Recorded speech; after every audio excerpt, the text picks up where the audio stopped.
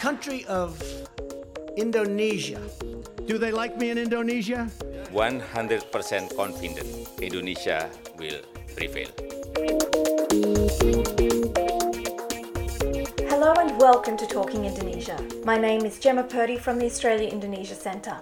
In early March, as the pandemic quickly spread across the world and its neighbours rushed to close their borders and economies, Indonesia's Minister for Health, Terawan Agus Putranto, told local media he couldn't understand what all the fuss was about, describing the coronavirus as less dangerous than the flu.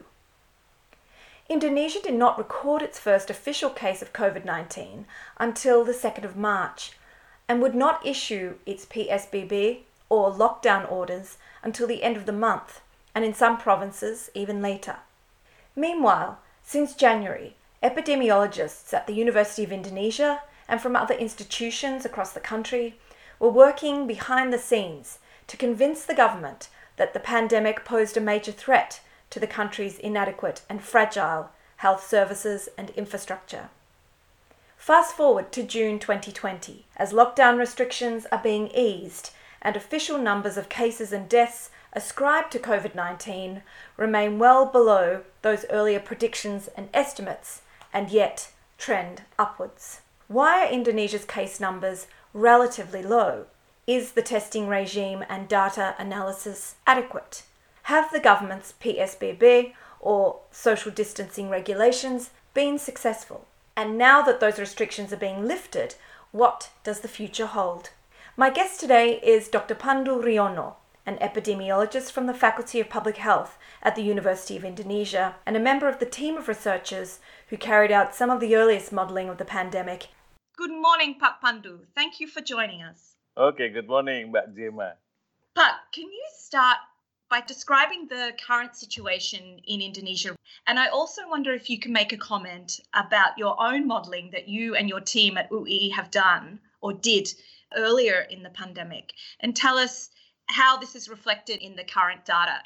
Okay, when I did the modeling, maybe in the early March, it actually that the modeling is not to predict the accurate number of what will happen when you're dealing with the pandemic in Indonesia. But at the time is I just modeling the some scenario that would happen if you have no interventions or you have some interventions and stronger interventions. And I just modeling to estimate the number of people who has infected but who need hospitalization. But that's why I didn't make any prediction on the COVID infections, the number of COVID infections, but I just estimate the number of COVID infection who need hospitalization.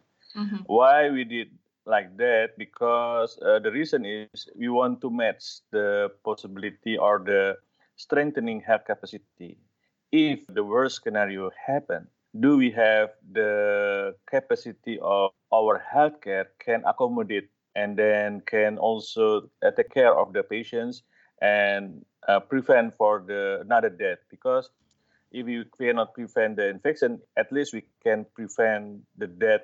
And then we realized that if we didn't do something, it's become very worse in Indonesia. And then we should do something. The stronger interventions like social distancing approach and conducting testing and tracing and isolation, it means that we can flattening the curve. This is related with the flattening the curve that the model that already done by our college in Imperial College in London that helping the health system. We try to follow their logic and then we match with our capacity in our healthcare and then we present it to the Ministry of Planning Bureau and also the President Office staff that this is you do something. If not, there's so many will be happen in the current epidemic. And then they realize and then at the time when they allocate the money, the hospital, buying testing kit, buying ventilator, and strengthening the capacity for healthcare. Mm-hmm. It means that we are glad that we are in the position that can deliver our model to advocate, actually, the advocate the governments to do something, because at the times we realized in the January, February, the governments and many Minister of Health especially doesn't taking care the potential pandemic will be happen in Indonesia. Denial is very very bad decisions, making us late to respond. Even that our response is very late. Started the social distancing measure started in the end of March. If we do earlier, it might be better now situations in Indonesia. And that's the modeling that we had. We don't care about the modeling is accurate or not. That because that's not our purpose. Because at the time we don't know the situation itself. We just based on our assumption. We realized that our assumption is wrong. That's why in April we tried to modify the updating the modeling, and because we want to have another modeling also to answer the impact of people movement. Because even we know that social distancing of stop the people movement, but Indonesia is very different situation because they think the people movement is okay as long as they stay. It means the transportation is still going on, and also very very loose about the social distancing approach, and that's why we modeling. Do you know that in Indonesia we have Mudik? Mudik is go hometown during Ramadan and Idul Fitri. This Yes. is we estimate the big number exodus of people will happen if we don't prevent it. But government doesn't think that dangerous because there's no evidence. Actually, we have evidence from Wuhan experience. That Wuhan experience is the explosions of pandemic occur after our lunar New Year's. It means that that's something also related. And then we make another modeling to answer what if the Mudik do the increasing the cases, and then the modeling show that, and if around half of people that last year they Mudik, what will happen? And then we show the increasing. We saw the increasing number is up until 200,000 cases that we expect. If we can prevent this, actually we can prevent this by stopping or banning the Mudik. And because this will be in the small city, in hometown, then the healthcare system is not ready yet to accommodate if some people need hospitalization. Then the government banning the Mudik. So they followed your advice, but eventually you were able to present enough of this research and modelling and evidence really from Wuhan and other places to convince them to shift the policy and to implement the PSBB or the lockdown in late March and early April. So congratulations on getting your message through. So we're in a situation currently in Indonesia where the curve has not flattened. Is that right? Yeah, in some area. And then we realized that nationally it's very difficult to have the concept because actually not all regions in Indonesia have the same magnitude of pandemic. If we just predict nationally, it will be very bad because contribute is mostly from Java Islands, and because the people in here is very crowded, and the epicentrum started in Jakarta and surrounding area, and then moved to West Java, Central Java, and East Java. And then we predict regionally.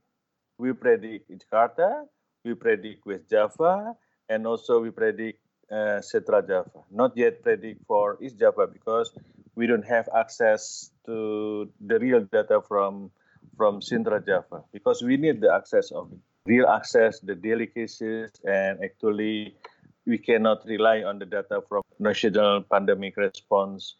You need that the data itself is very, very rough, there's so many incomplete data. It means that in Jakarta and West Java, we predict, and then they already reached the peak, and then they now going down. But in Jakarta, maybe still halt, maybe slowing down now because the Mudik balik, the return back people from the small city go back to Jakarta and big city. because they're working here and they're looking for a job in the big city. And then we already predict that. We predict the return back people will be increasing the pandemic in Jakarta or stopping the declining that already done, started from before Ramadan until now is very slow declining because the return back from people from Central Java, from hometown to big city. When did the return start, Pak? Was this straight after Lebaran or now start after Lebaran until now? Because the banning people going back and they has become increasing in the last week. Right, and the lockdown is now officially lifted in Fort Jakarta, and so it will just become more of a flood of people. Understand that. So can you say a little bit more for me about the data? And you're describing it as not adequate. I also note that the WHO, which is very, very careful in how it speaks about the government's efforts, the Ministry of Health it's working very closely with and needs to, but they also on the data that they present have a lot of disclaimers and refer to discrepancies or weaknesses in the data. So can you tell us a little bit about the data that the government's producing and what you would like to see? Okay, if you just rely on the daily cases reported by government, you will have mistaken perception because they just reported the laboratory results. The laboratory result is sometimes they put in the one day, sometimes it's become very high and then very small. And this is very difficult because the problem in laboratory capacity in Indonesia is still weak. It means that most of the specimen sample is late to be diagnosed. We just analyze the data from Jakarta, and then because we have access the daily cases from Governor Anies, and then we estimate the median is 2 weeks, and it's getting better now, become only 3 days, 5 days. And it means that if we rely on the data, the number of cases they reported today, it might be not the cases of today, the cases of 5 days ago, and the cases maybe 1 week ago.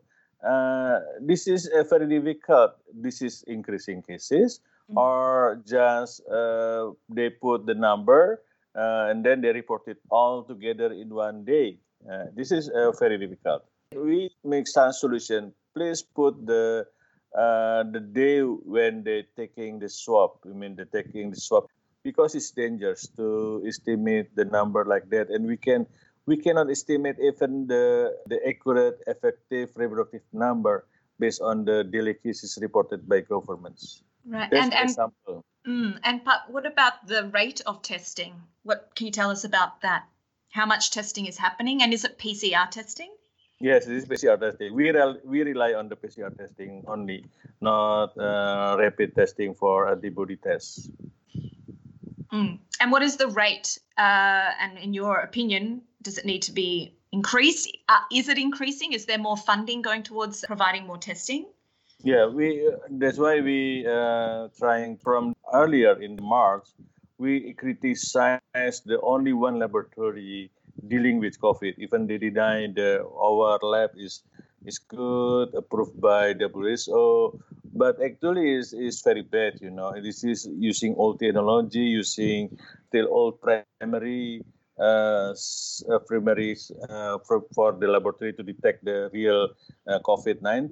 They're still using the old coronavirus. That's why in the first week of January, February, even we already see the COVID suspect, but the results still negative. It means the negative results because our method in detecting is old, and they just deny. And after the end of February, maybe WHO or CDC helping to fix the weakness of lab. And then in the first March, we got the first cases. But actually, this is very, very slow to see that our estimate that there will be increasing number, and we're hoping they increasing the capacity of lab. Actually we have a lot of PCR in this country that's owned by university, owned by like West Java regional lab, that owned by province, and actually is more new technology. It means that they can have capacity more than only one unit in Ministry of Health. And even that, they deny first. After now, it's become increasing, but still dealing with this big country, we need more.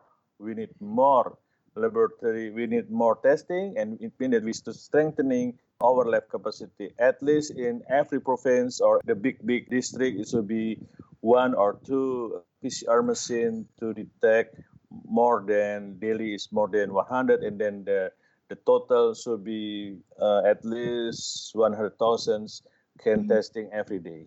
And so can you say a little bit about the WHO also presents some data, and is this data that you also agree with, where they talk about probable deaths that are associated with COVID-19? What does that mean? What are these probable cases? How is that determined? Yeah, because the lab capacity is very weak, And there's so many people, the suspect people, who go to hospital and dead because there's no laboratory confirmation. They don't taking as the death of COVID, and then they just reported the death of COVID who have already confirmation from lab. Actually, it's not right, because our weakness in the testing cannot accommodate to taking testing for people already in hospital.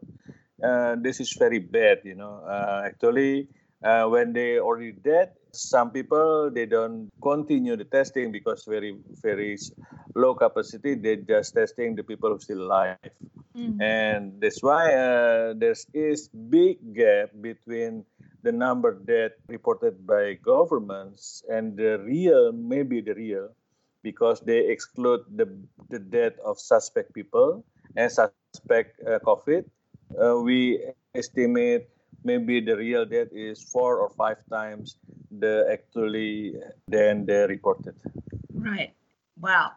This, I guess, is a related question. What can you tell us about the numbers of deaths of health professionals, so doctors and nurses and others who, are in close contact with cases? It was quite an alarming number early on in the pandemic in Indonesia. What do you know about that now? Is that trend continued where doctors and nurses are at risk? It's decreasing, but still there. Yesterday we have one doctor from Surabaya, from the internal medicine's residence. I mean, the risk still high. The risk still high, and especially in the beginning, during March, And every day we got 1 doctor or 2 doctors become COVID infected and then dead, Why this happened? Because if the governments rely that pandemic will enter this city, will enter all area Indonesia, and then they should alarm all the healthcare. Be careful, be alert, and taking care of the possibility of the COVID infections will go to the healthcare, and then you should prevent yourself. You do by using protective equipments, personal protective equipments, and then be ready to have it, and then ask for help from government. Government should be distribute all the need of the protective, and then give them training how dealing with this pandemic. This never happened during January, during March, because we are not prepared. Even in the March, we late. We started the end of March. That's why so many doctors doesn't have alertness, the possibility. And there's so many people in healthcare. Actually, the death of doctor is actually not taking care of the patient, because most of the patient is just another symptom, not the symptom COVID. It means that many the doctor have different symptoms, or maybe asymptomatic, or maybe still pre-symptomatic, but they already infectious, and the doctor doesn't realize that. And so you're linking that directly to the government's slow response. It did not issue a warning. Actually, they should prevent I mean, preparing the alertness of healthcare system. They don't do anything. As an observer, it was quite extraordinary to see that there was, as you mentioned, a denial for quite a long time amongst, even the Ministry of Health and the minister himself that there was any COVID-19 in Indonesia, right? Yes, right. Yeah. That's why in our response in Indonesia currently is the weak system is still in Ministry of Health because the ministry is still there, but he didn't do anything. I mean, he doesn't do anything until now. I mean, taking the leadership. Maybe he made mistakes, okay, but then he should change their response to lead this response. But we don't know where he is now. Where is he hiding? That's why the president asked the disaster relief organization, under governments, they call this organization disaster relief body to lead this, to coordinate this response. Actually, it's not every country. It should be led by Minister of Health. But in Indonesia, that task was taken away and given to this agency or this new task force. Yes. That's why all the response is like a new experience. But actually, in our health system already training, many preparing response in avian influenza, because all over the world, even Australia, even US, and many countries helping Indonesia about the global health security and preparing and simulation. But we don't know where's the knowledge, where the skill that already we practice. It means that suddenly we do something by doing something trial and error, Yeah. So you're saying that the government still hasn't got a clear plan of attack, that they're not taking on board a lot of the best practices that we see internationally. It's true. Right. So what about people like you, Pak? You've become quite outspoken in the media. You're talking about this. So what difference do you hope that it will make that you are speaking out and making these observations and criticisms of the government? Yeah, every day actually. Every day I talk with the media, and this is very fortunate for me because I'm independent. I'm working in academic, and I'm not involved in the national task force. It's fine and it's good because I can speak clearly and speak independently. Doesn't have any conflict of interest. Just provide some guidance and some advice to governments, even not only the national governments, also the provincial governments, even the city governments, and then we just helping them how to strategize, how to analyze the pandemic situation, what should do, what after we ease this social restriction, and then by doing what to maintaining to prevent the second wave of pandemic. We need that. They confused because there's no strong guidelines how we prevent the second wave, because the mostly pressure is come from economic side, because you should open this, you should open the business, you should open the economic activity. Even they don't care about the situations, pandemic still not yet safe for opening the economic activity. And then I'm trying to balance the situation, because if you follow the WHO guidelines, will be you never open the business activity until now, still relaxing, but you should strengthening the testing and the surveillance, and then increasing the mass education to people to using masks and using to practice safe behavior, like keep physical distancing and wash your hand. And then if we're doing like that, by carefully, step by step, hopefully we can prevent the big second wave of pandemic. You mentioned that there's different responses from province to province. I've seen that lately you were quite complimentary about what was going on in East Java, in the city of Surabaya in particular, which has become another epicenter for the outbreak. What are they doing there that you think is a positive move?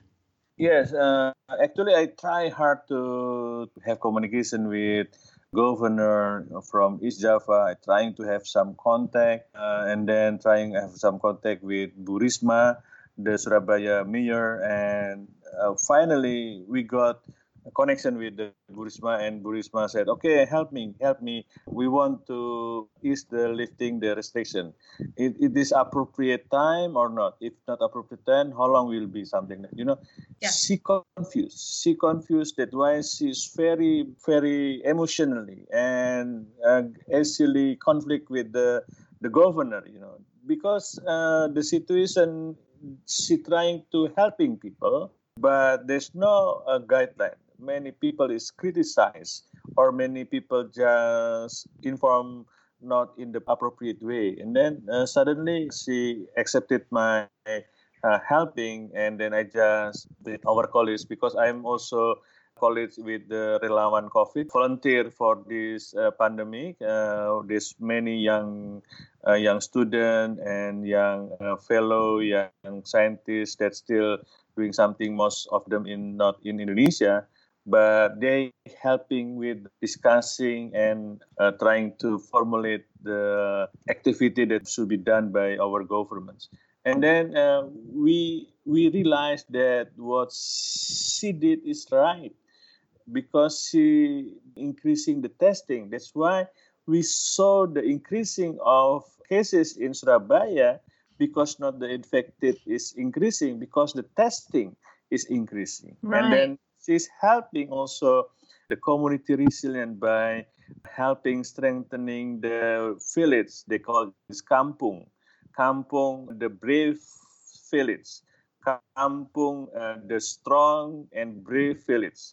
And it means they strengthening the social resilience that should be part of this strategy in dealing with pandemic. Because after we leave the restriction, we just rely on the practice of behavior of people to implement using masks, doing preventing behavior. It means that only people can do that, because Indonesia is very diverse.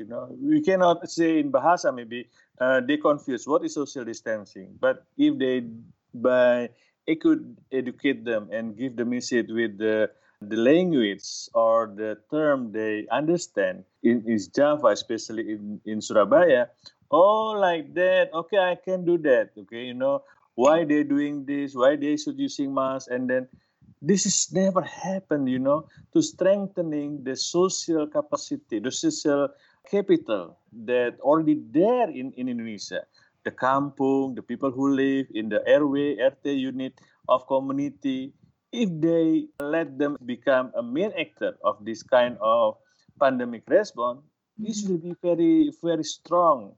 And it should be started now, or maybe start from earlier. Yeah, so from the ground up, like empower the people rather than from the top down. And you're saying because from the top down method is not very efficient, and there's lots of miscommunication. And we don't need military, we don't need police, we just need people do something.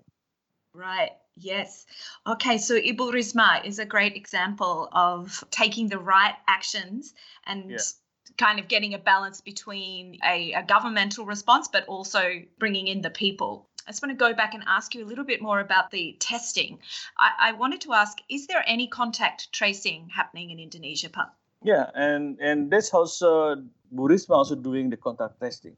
I just wonder, wow, she has a good knowledge how to stop this transmission by doing contact tracing with her own language. She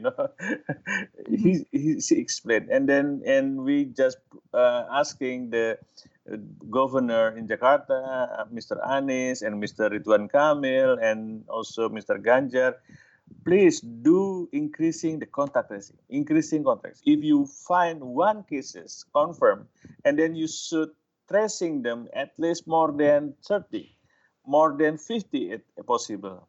And then trying to have some contact and to trying to testing the contact. And it means that if you can doing that, it means that you prevent the transmission, because if you find the contact also confirmed, then you can isolate them and then you prevent the further transmission. In the last week before the Jakarta lifting the restriction, and the governor asking the health official to at least one puskesmas increasing the target for contact tracing and give them the money and give them the capacity to do the contact tracing because finally it means that if you see the increasing number Jakarta in East Java, actually half of them is based on the result of contact tracing. That's good news. But globally, we're seeing the lockdowns lifted in countries around the world where there have been significant, outbreaks like India and Iran. These countries are now lifting their lockdowns, as is Indonesia. And we're seeing a spike in cases. I know it's asking you to kind of predict where it's almost impossible to do so without the data, as you've explained. But what do you think is likely to happen in Indonesia? How long do you think that the pandemic could possibly last? Never Never end? Never stop, yes. Pandemic is long journey. Yeah, so the vaccine for you is not even a full stop? No, because then also even you have a vaccine, you still to 70% should be immunized and get the immune.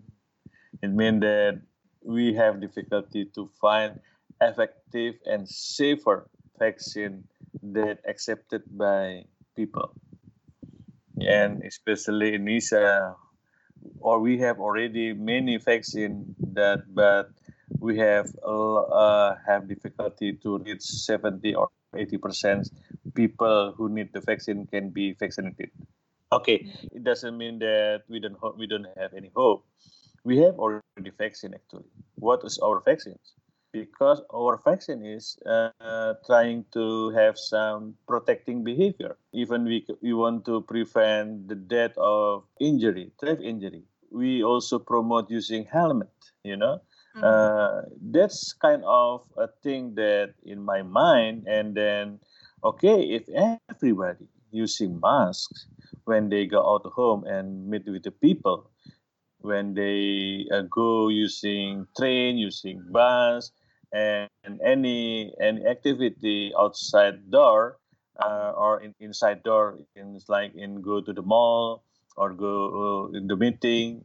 If everybody, and then by combination with the social distance, physical distancing, and also the trying to maintaining the hygiene, especially your hands, it means that we can prevent very low risk. Mm-hmm. We can maintaining very risk.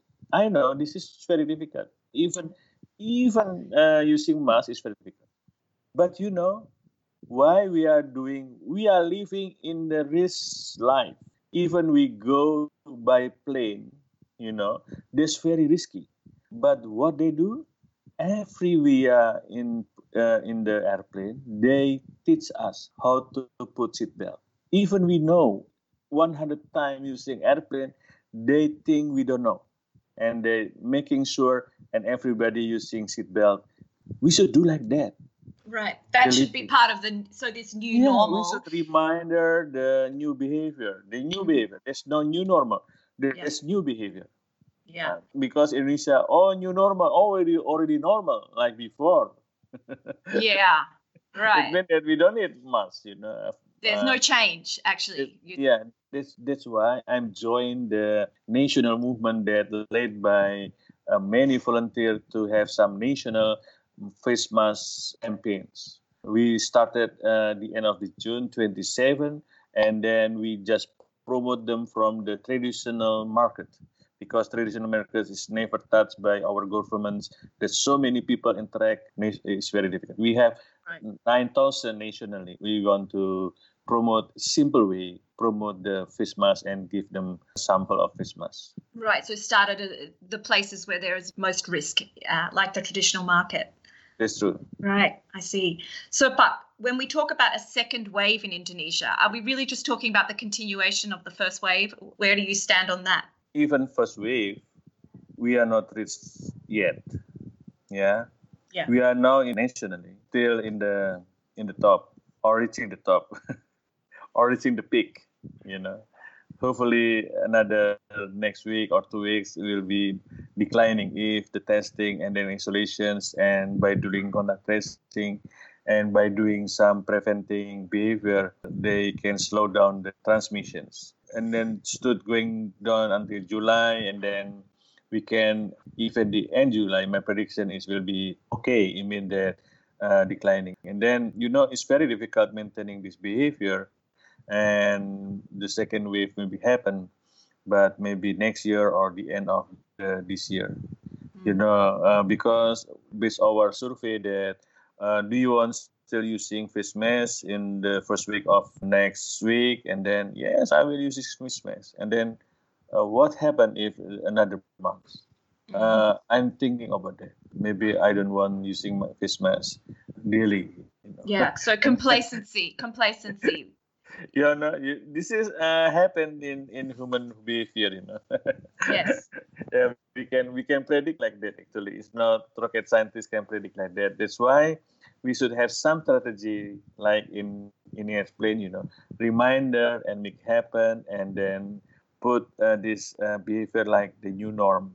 Yeah. And so far, but do you see the government being responsive to that kind of messaging that you and your colleagues are putting out about masks and social distancing? Yes, but not do something like should be educate people.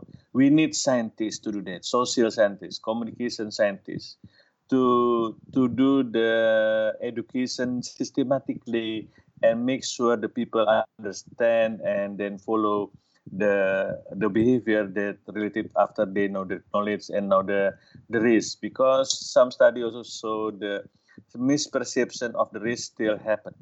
It means that we cannot just come on everybody using this. No, it's not automatically people will follow. Like smoking is dangerous, and everybody know it. Smoking is dangerous, but many people still smoking. In Indonesia, is proportion of people, especially young people, smoker is very high.